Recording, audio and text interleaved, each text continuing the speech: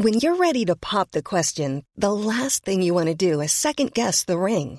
At BlueNile.com, you can design a one-of-a-kind ring with the ease and convenience of shopping online. Choose your diamond and setting. When you find the one, you'll get it delivered right to your door. Go to BlueNile.com and use promo code LISTEN to get $50 off your purchase of $500 or more. That's code LISTEN at BlueNile.com for $50 off your purchase. BlueNile.com, code LISTEN. Planning for your next trip?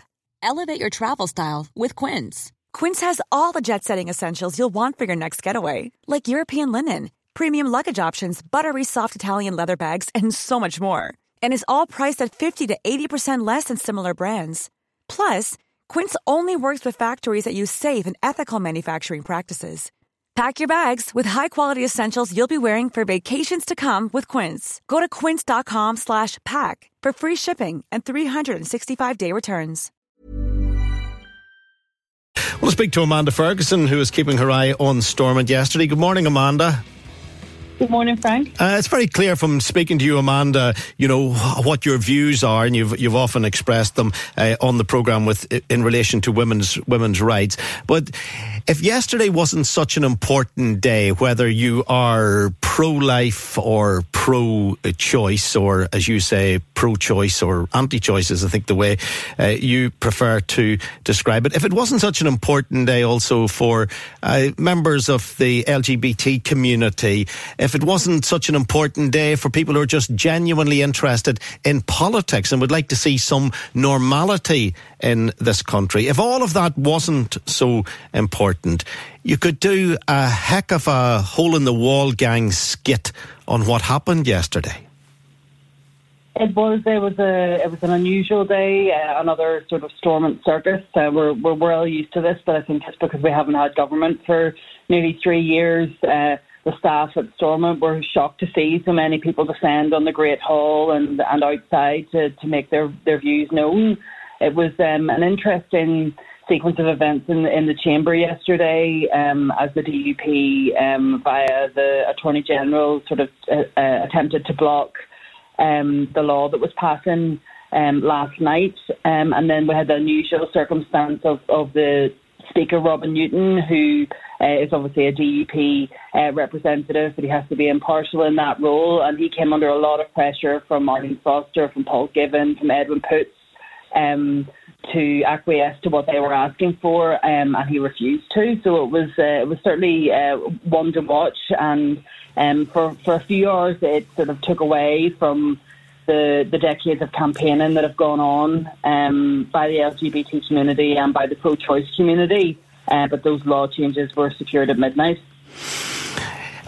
I know we don't have to go very far to see parliamentary activity that's embarrassing, because there's plenty of that across in London. But were we even more exposed yesterday when we reminded the world just of how, and I choose these words carefully, how pathetic we are here? Well, I think that in Britain, the eyes were focused on what was happening at Westminster, so I'm not sure that the sort of chicanery in the Stormont Chamber was of that much interest to them. Well, just on that, Amanda, it did make all the national news bulletins last night, because I watched a whole cross-section of television last night, and I was able to take phone calls from a couple of people I know in England who were saying, what are you at over there?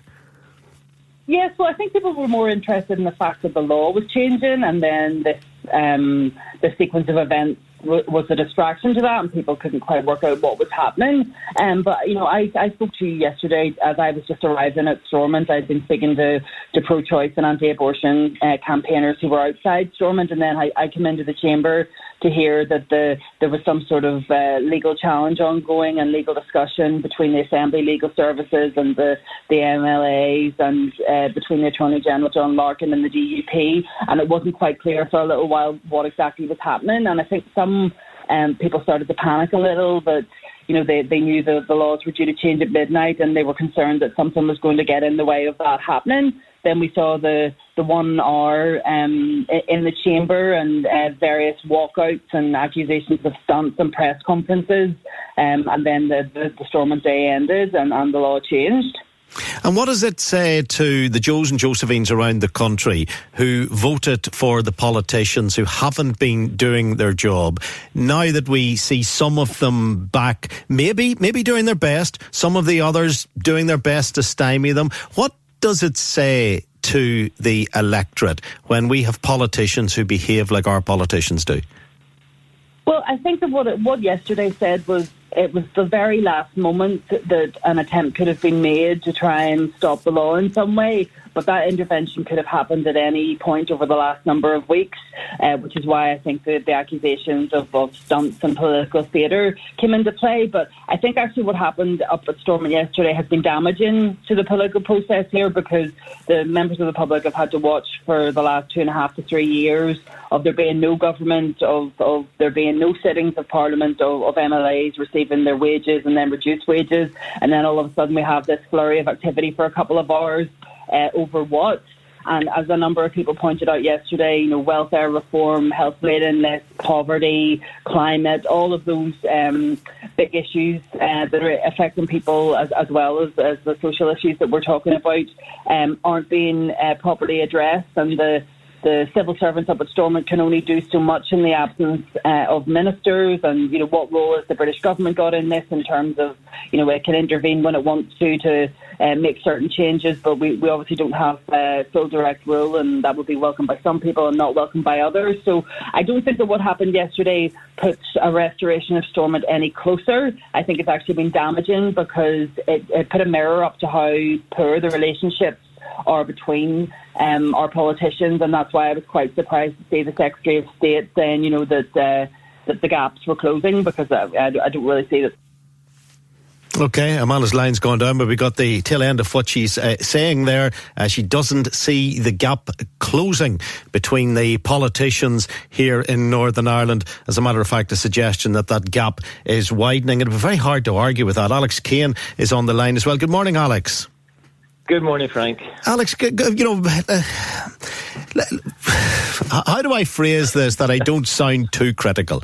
But find some words of consolation for the Joes and Josephines that I often remark on, the ordinary, hard-working men and women of Northern Ireland who expect a bit more from our politicians. This was just a reminder, wasn't it, of the Horlicks that it is here in Northern Ireland.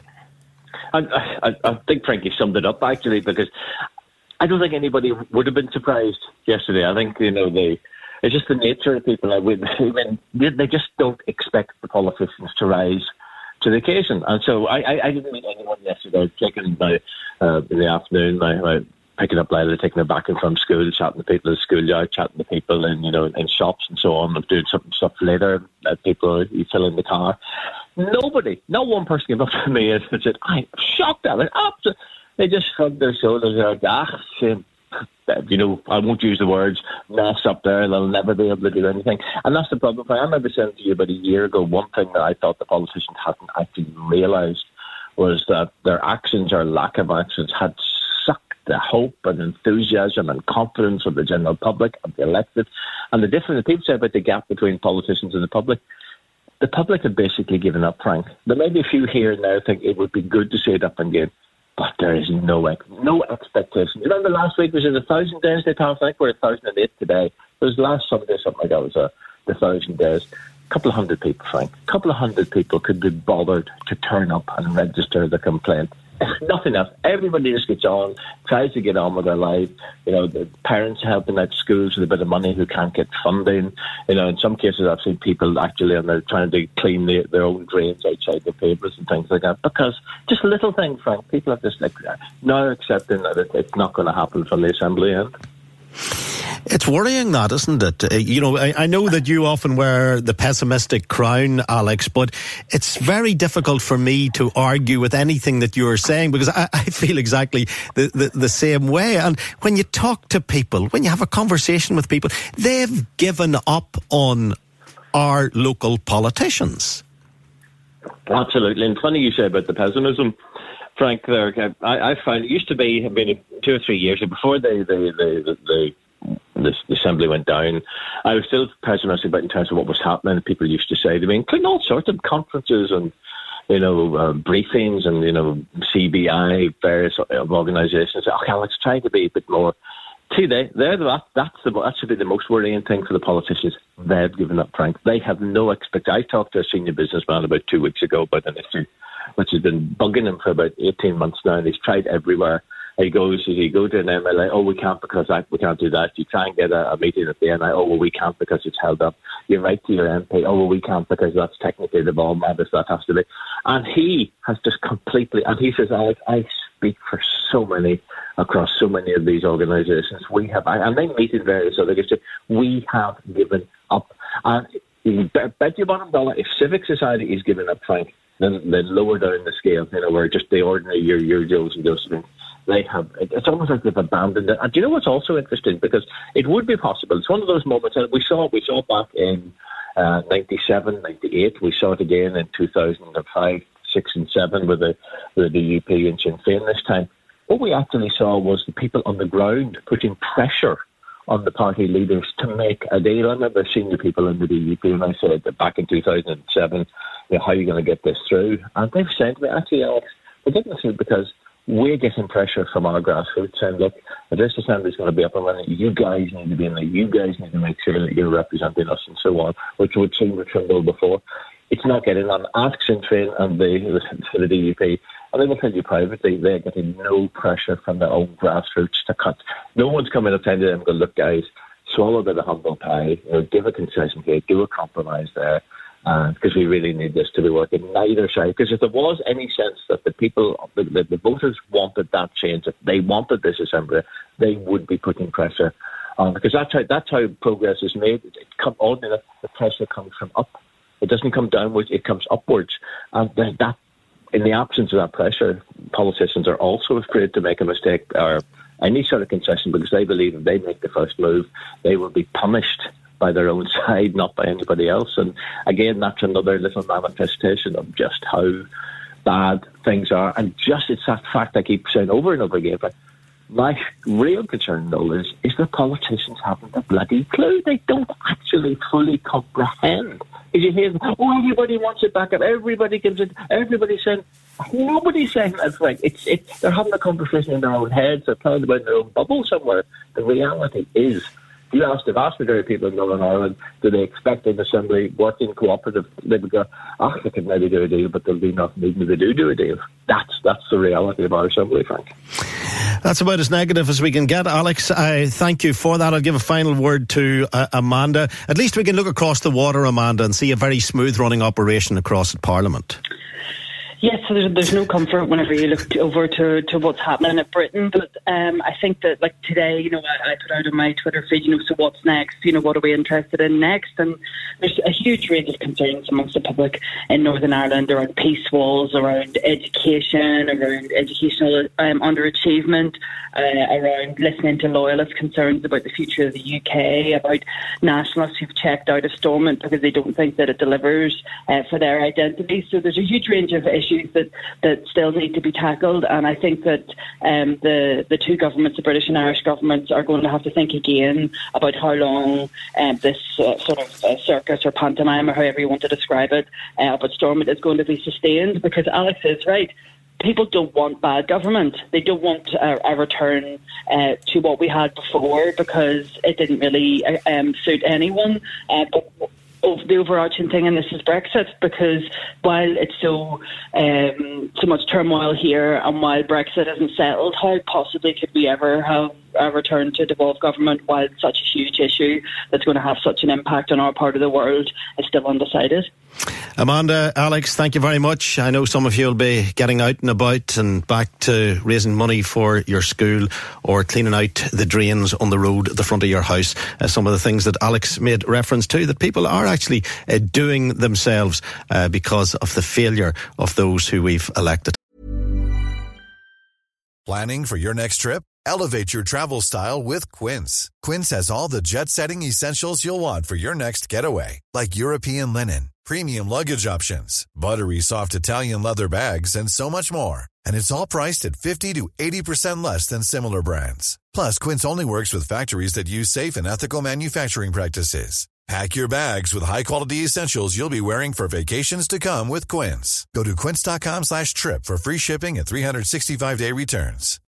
When you need mealtime inspiration, it's worth shopping Kroger, where you'll find over 30,000 mouth-watering choices that excite your inner foodie. And no matter what tasty choice you make, you'll enjoy our everyday low prices, plus extra ways to save, like digital coupons worth over $600 each week. You can also save up to $1 off per gallon at the pump with fuel points. More savings and more inspiring flavors make shopping Kroger worth it every time. Kroger, fresh for everyone. Fuel restrictions apply.